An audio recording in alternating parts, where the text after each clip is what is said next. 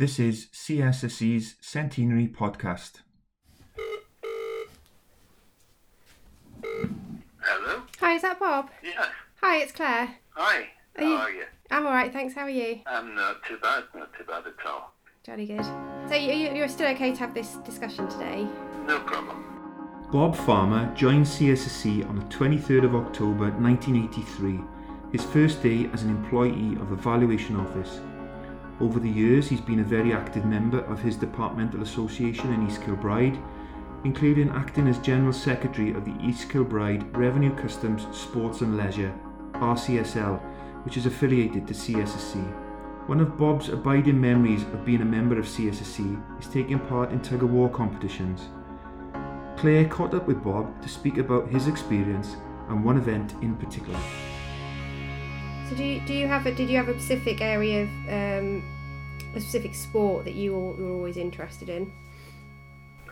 I've always been interested in sport, but was never particularly good at it until I discovered that being of the well-nourished group, Yeah. I could do a job at the back of a tug-of-war team. Yeah. So joined the department, got taken along to Inland Revenue Sports. Yeah. From there, started to take part with the Scottish team at the IRSA Games, and the winner of that went forward to the CSSC to represent the department. So started to take part in that, and from there, the tug-of-war in CSSC has involved competing in a tri-services competition regularly against the police and the armed forces. Right. And the revenue team for a long number of years has been the CSSE representative team in that. We've also had people take part in World Police and Fire Games and go around the world. I was never lucky enough to do that, but we've had competitors compete in New York, Vancouver, Adelaide. Wow. At World Police and Fire Games. So in terms of I don't really know I know what I know what tug of war is, but I don't in terms of the makeup of the each where you are. There's a set place for you on the rope. I don't know how is it quite is there quite a lot of what do you call it? Not theory, but the competitive tug of war is very, very different from the sort of pub sport element where you would get 8 big fat guys and they'd all shout and scream and try and pull a rope. Competitive tug of war, and again, through developing through civil revenue and civil service sports, we've got people who progressed to pull at international level. We've got guys who pull for England, we've got guys who pull for Scotland, and have competed right through the World Championship level and have world gold medals.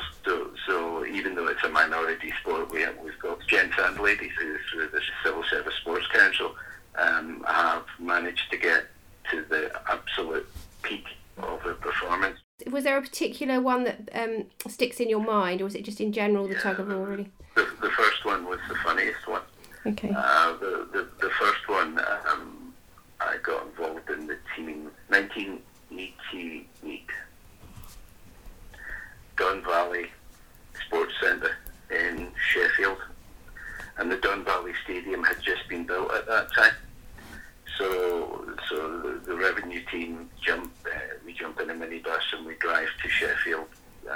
We're all staying in Sheffield University, and we prepare the night before and we go to the stadium, only to be told by the stadium manager that there's no way he's allowing tug of war in his brand new stadium because we'll wreck the place. And despite the fact that we point out that we've got people throwing shots that are digging big holes in the ground and people throwing javelins and all the rest of it, no, he wouldn't have it. And normally in athletic stadiums we would have set up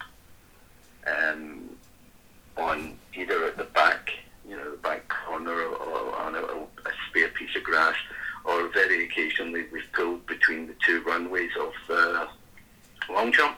Yeah. If it's grass. But no, he was having absolutely none of it. And it looked like the competition was going to be cancelled.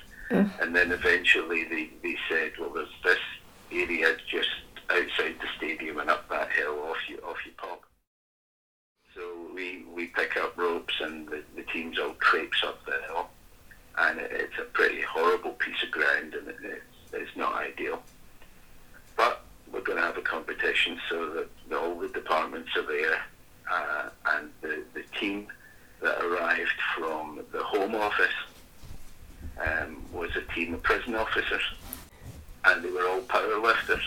And one of the guys was a guy called Gary Taylor, and Gary Taylor at that point was Britain's strongest man. So we'd seen him on TV from all these competitions where he's pulling trucks and pushing things and lifting huge weights. And we're a bunch of civil servants, and we're thinking, don't like the look of this. And they go on to their first end against one of the other departments, and they absolutely wiped them out. And they went on to the second end, they wiped them out. And to be fair, we did the same. We're pulling properly. We're not screaming and shouting. We're pulling what we would class as competitive tug of war, working together and keeping a low tight rope.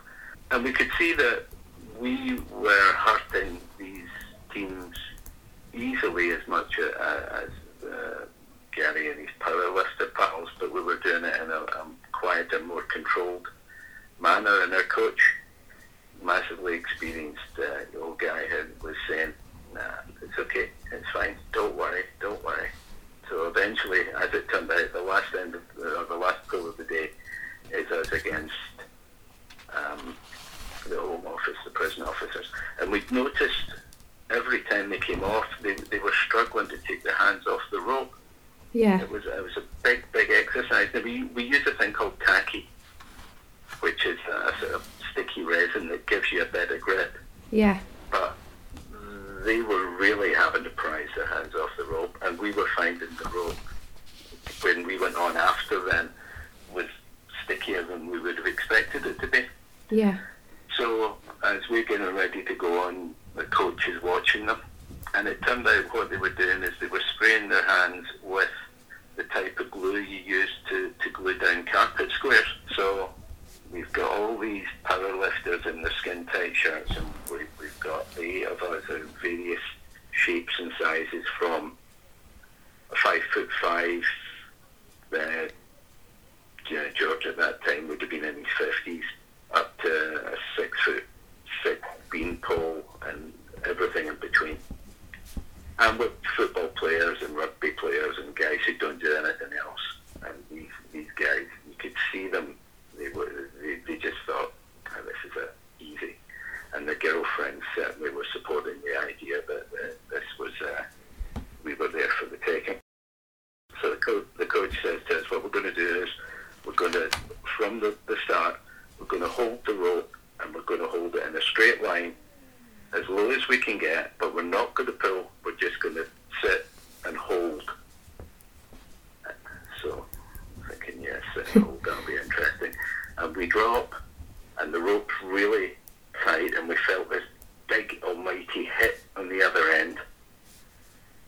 But we held, you use your legs and you brace, and then and there's another hit, and another hit, and another hit, and eventually our coach is saying, you're fine, and we're thinking, well, we haven't gone forward, we're doing okay here, this is good, we're holding them. And he looks down and says, no, not yet, tight.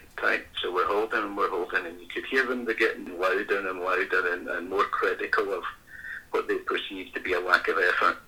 And the powerlifters are still trying, and they're all pulling with their arms, and they're not using their legs. And we're starting to look down the rope and think, we're not going anywhere here, they're not hurting us. And we're looking down, and the coach said, no, not yet. And the team captain said to the coach, what are we waiting for? And he looked down and said, they're not crying yet. So they hold, and eventually you could feel that there was not, the rope was moving, but there was no power left in it. And he looked down, and he walked right up our team. So there's 8 people in the team, and he started at the front, and he walked up and nodded to 8 of us, and then he walked back down the road and turned around and said, now. And we started to pump our legs and move, and they came forward. Well, they came up, So you've got 8 of them standing bolt upright, and then they start to come forward. And at that point, they realised that they couldn't let go of the rope because of the glue. They couldn't move forward because of the power that we were putting on and how low down we were. And we literally ploughed a trough in Sheffield of powerlifting prison officers who couldn't come off a rope. They literally couldn't let go.